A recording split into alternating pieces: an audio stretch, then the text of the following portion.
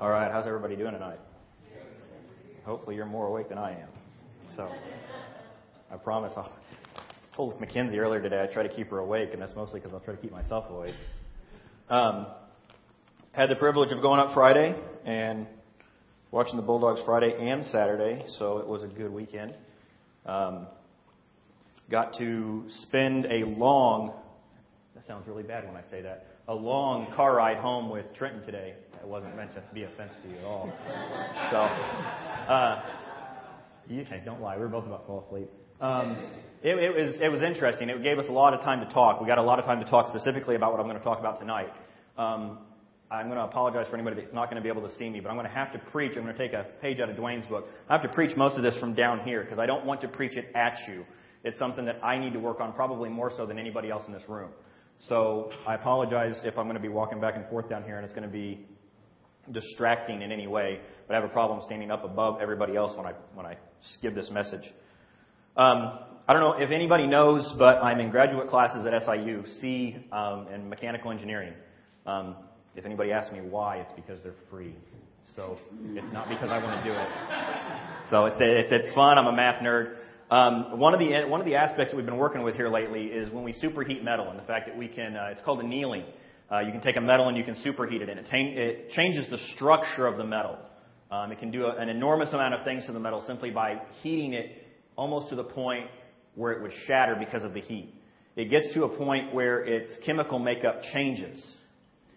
Now, for the youth that are asking me why I'm giving them a chemistry lesson in church, what I want to talk to you guys today about is the fact that when that happens, it creates what they call dislocations, but in layman's terms, it's cracks, it's breaks, it's pieces that don't look like they should be there.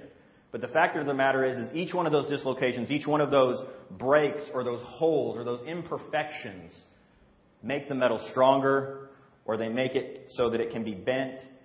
It uses and changes that metal so that you can use it in whatever way you need to be using it for that particular tool. So what I want to talk to you guys today is about how God can do that with you. I'm going to base this off a message some of you may have read, some of you may not have. It's something I wrote a couple weeks ago. I would say probably 4 or 5, maybe even 6 weeks ago, I was going through some struggles. It wasn't a crisis of faith. It was not am I doing the right thing? It was just simply dealing with a lot of what I felt God was trying to do with me and trying to figure out what He was talking to me about. I live in an apartment over there in Carbondale that I'm not too sure was not built before the university was built.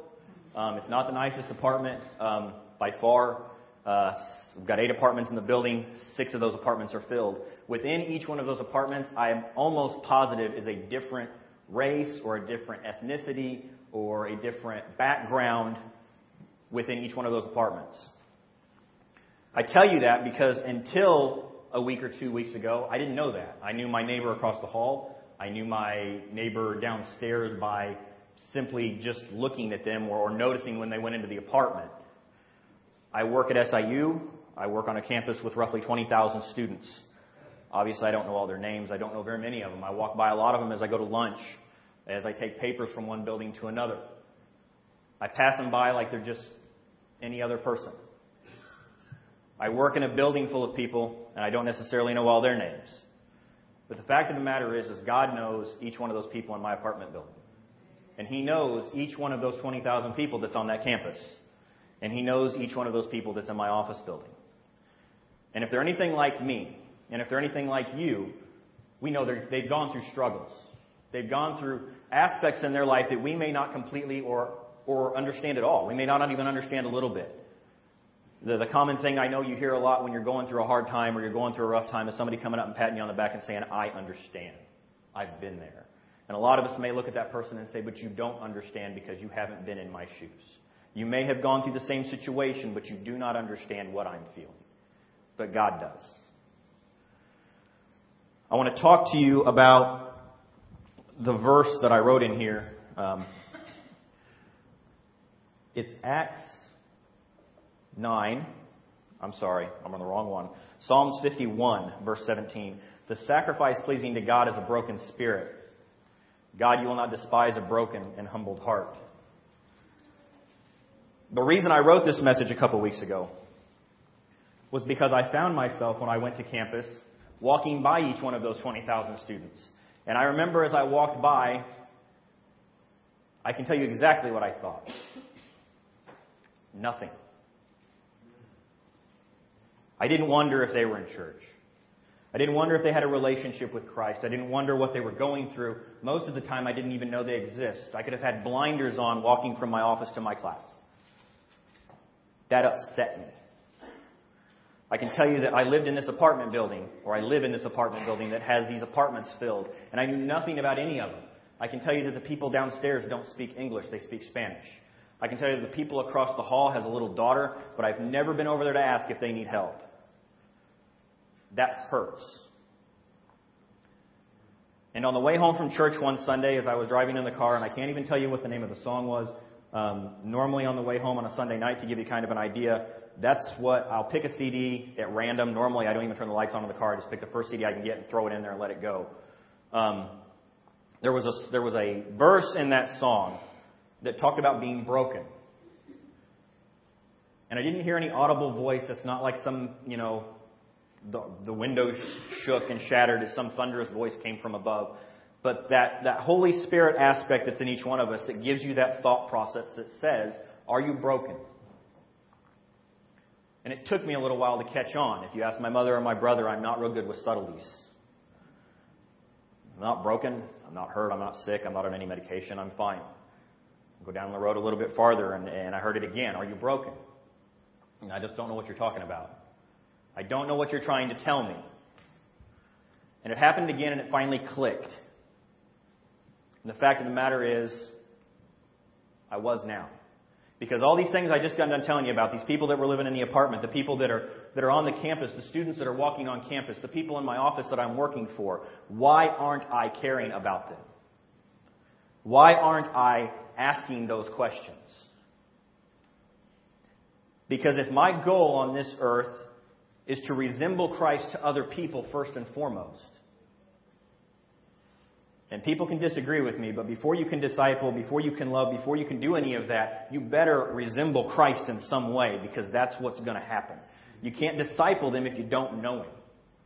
You can't love them if you don't know love, which is God. So my question again to you and to myself is, why aren't we feeling that way? Why aren't we heartbroken every time we walk onto a campus and we see the lostness? Why can we walk on a campus and walk by a display that talks about people should have the choice whether or not to kill an unborn baby, and our biggest response is we get upset because they allow them to put that on campus? We don't stop and think, or at least I don't, about what the true consequence of that is. Because it's not about the fact whether or not somebody gets to put that on campus and advertise that or not. It's really not. It's about the fact that somebody truly believes that that's the case. They believe enough in their heart to stand up for the fact that they believe they should have a right to choose whether or not an unborn baby gets to have life or not. And this isn't to harp on that particular subject. There's thousands of subjects out there like that. It's cursing. It's the drinking. It's the abuse. It's the taking God's name in vain. There's just all of these different things that are out there.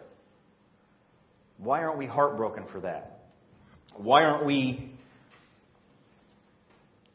striving in a way to be broken?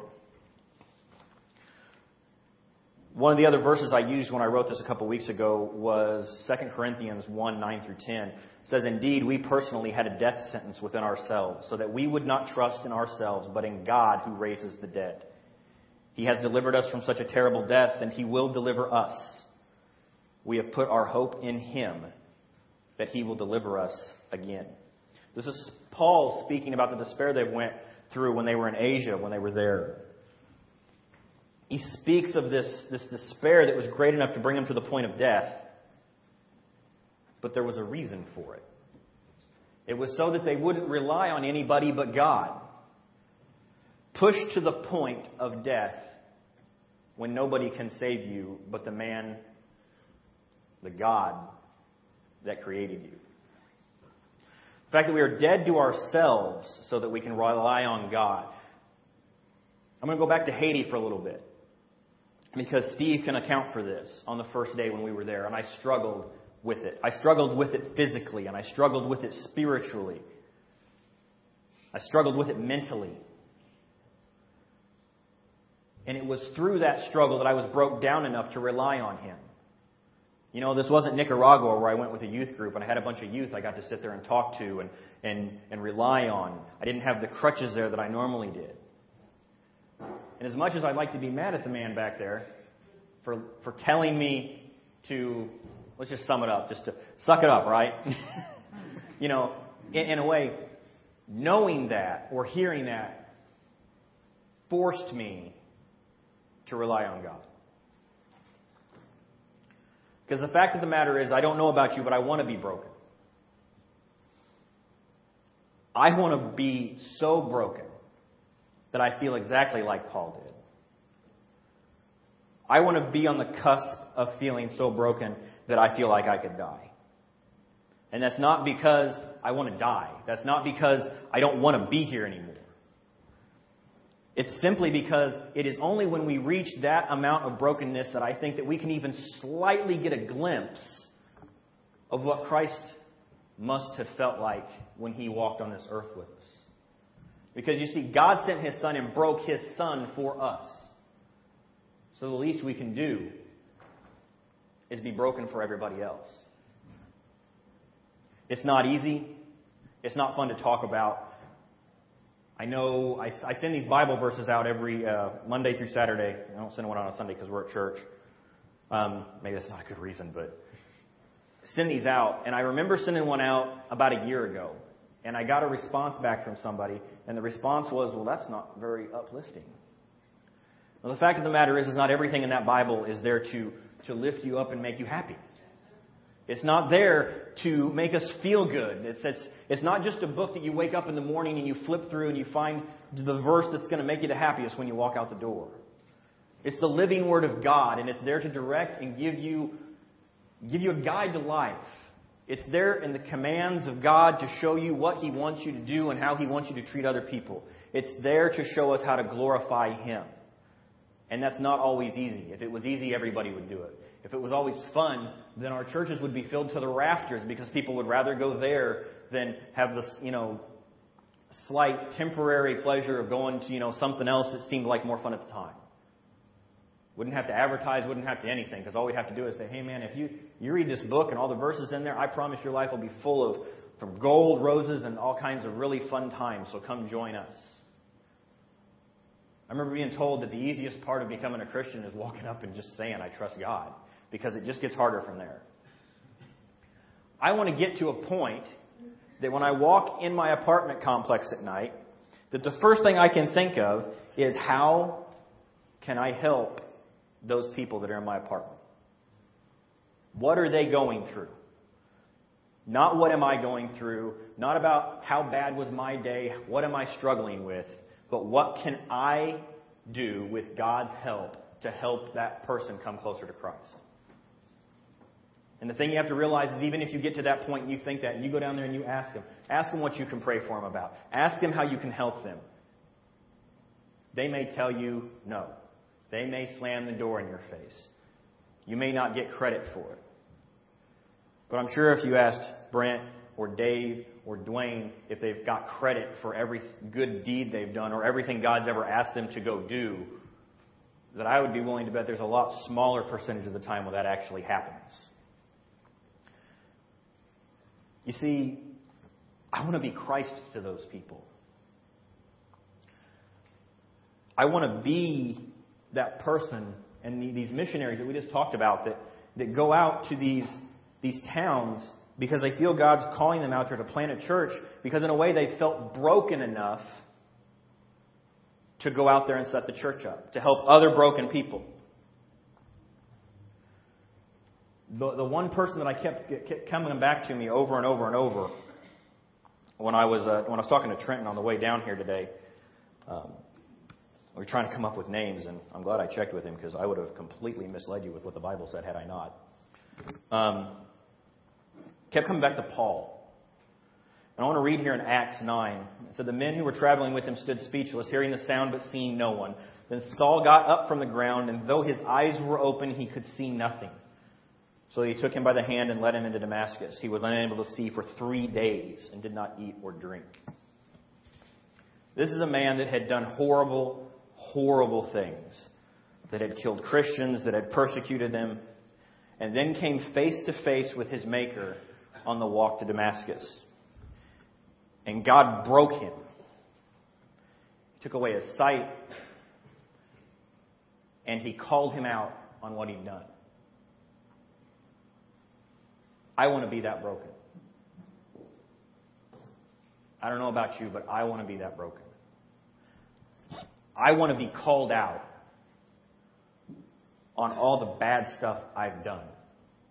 I want to be called out on all the times I have misrepresented my Savior to somebody else.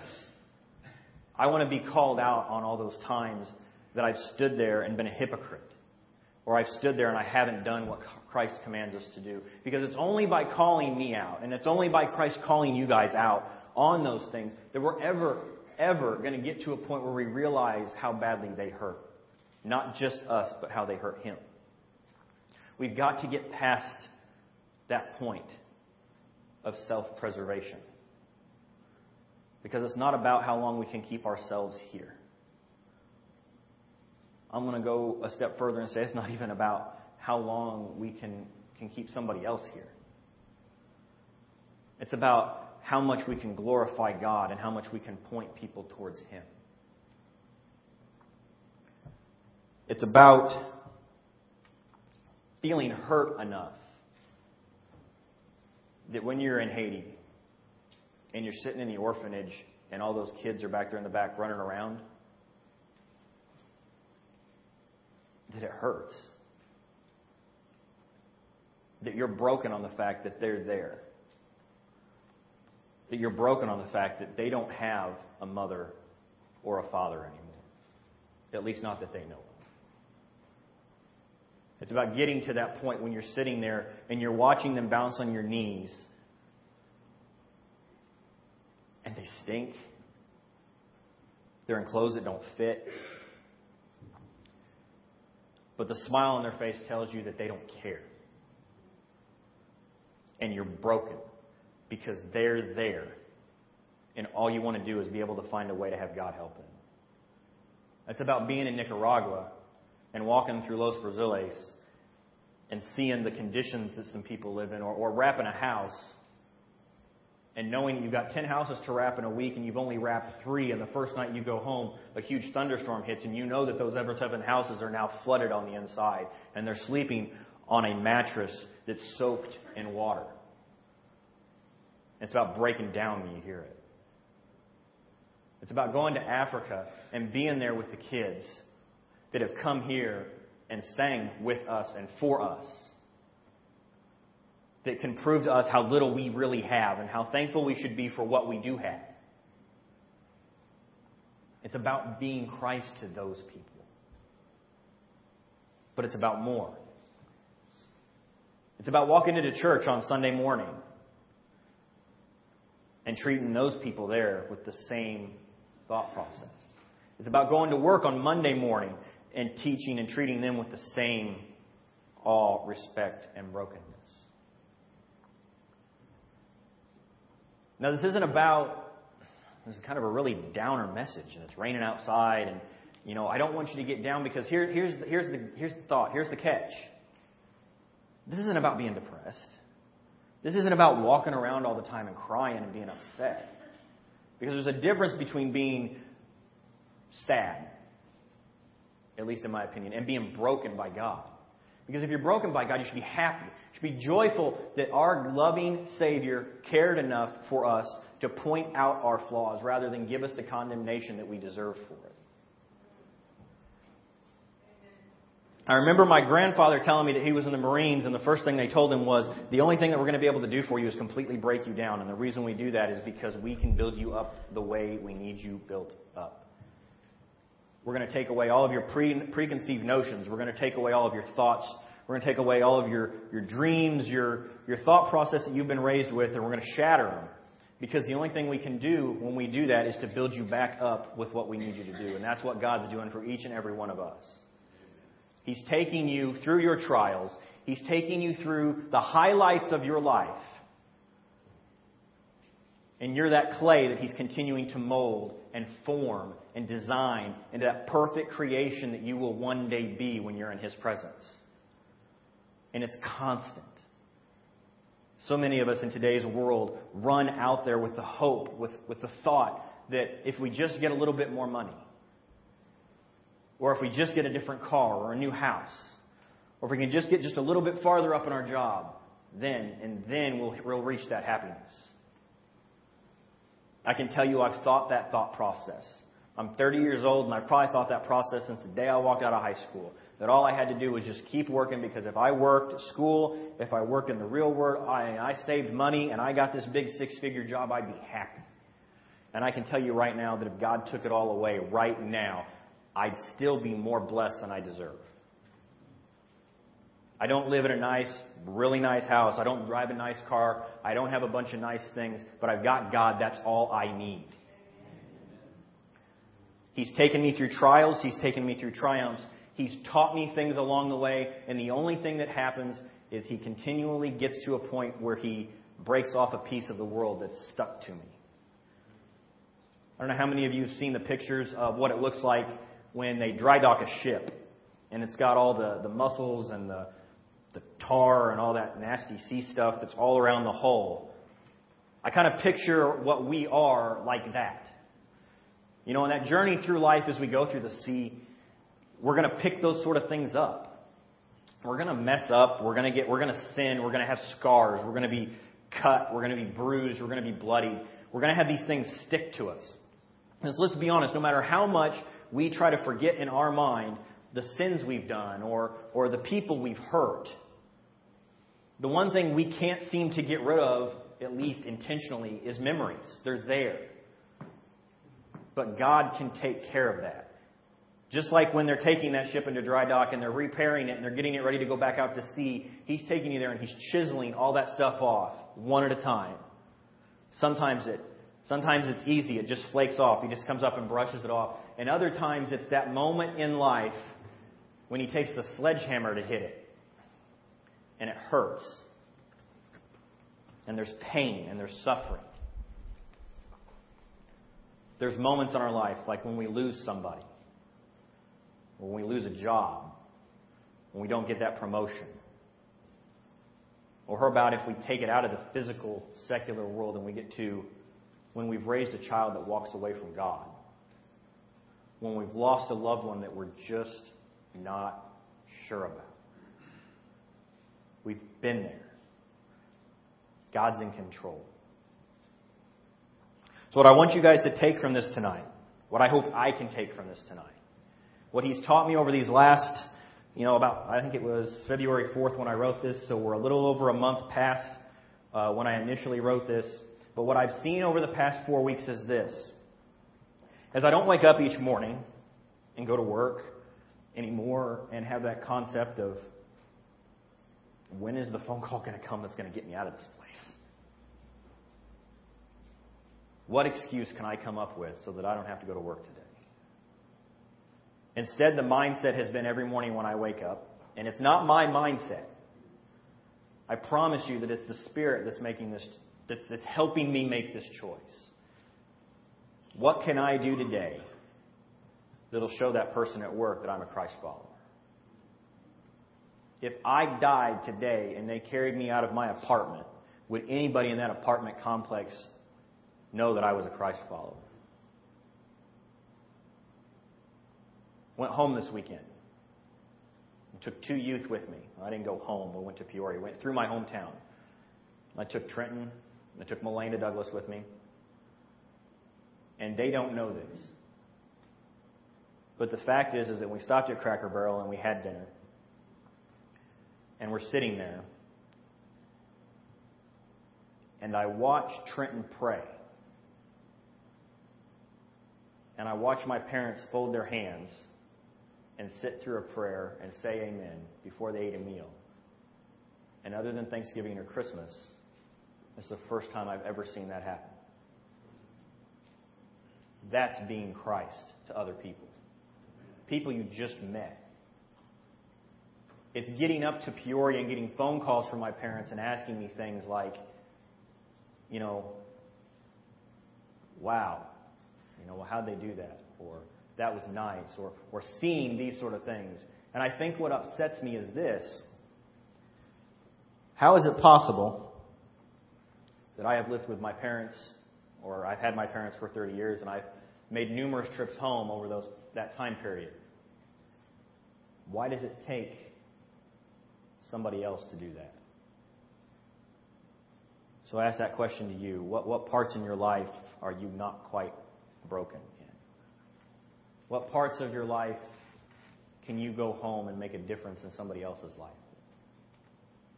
Who can you touch at work for God, for Christ?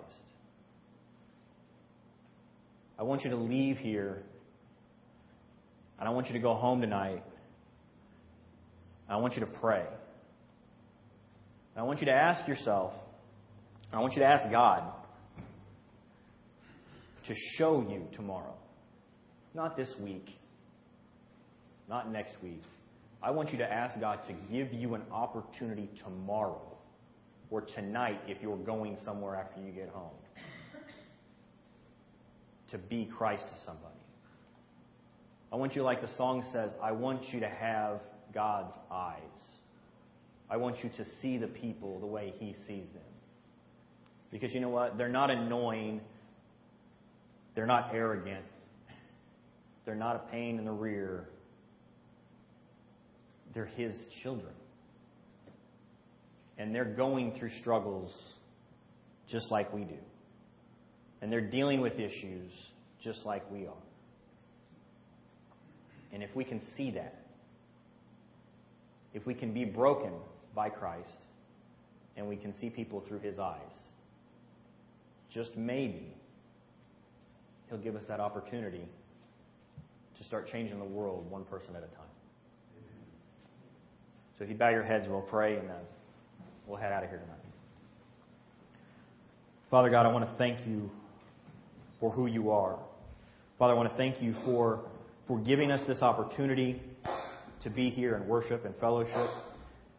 And Father, I pray from the bottom of my heart, Father, I pray that when we walk out of here, that we don't walk out of here with the thought process that it's okay with the status quo. I pray that we walk out of here, Father, on fire to change. Not just ourselves, Father, but the world around us. Father, it no longer has to be that that's just the way things are. Father, let us get to a point where we change the way things are. Father, I thank You for breaking Your Son for me and for everybody here. We thank You, Father, for the love that You have, for the discipline You give us through the breaking.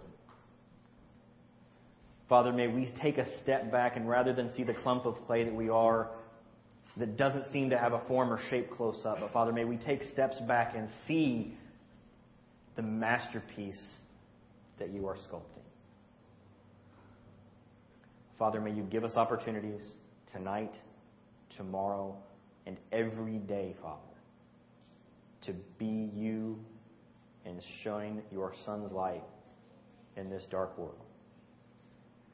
Father, I ask this in Your Son's precious name. Amen.